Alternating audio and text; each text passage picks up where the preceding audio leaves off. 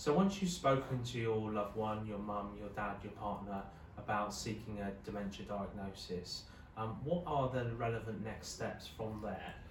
Really, I think if the person is accepting, and the next thing is to speak to the GP. Yeah. They're the first contacts really.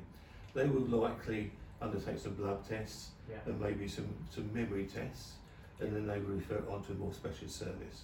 Yeah. But the thing to sort of say here is the sooner you're able to persuade your loved one to go and see their GP, the better, because then they get the support and advice that they need at an earlier stage, which the earlier it is, the better it's going to be in terms of outcome.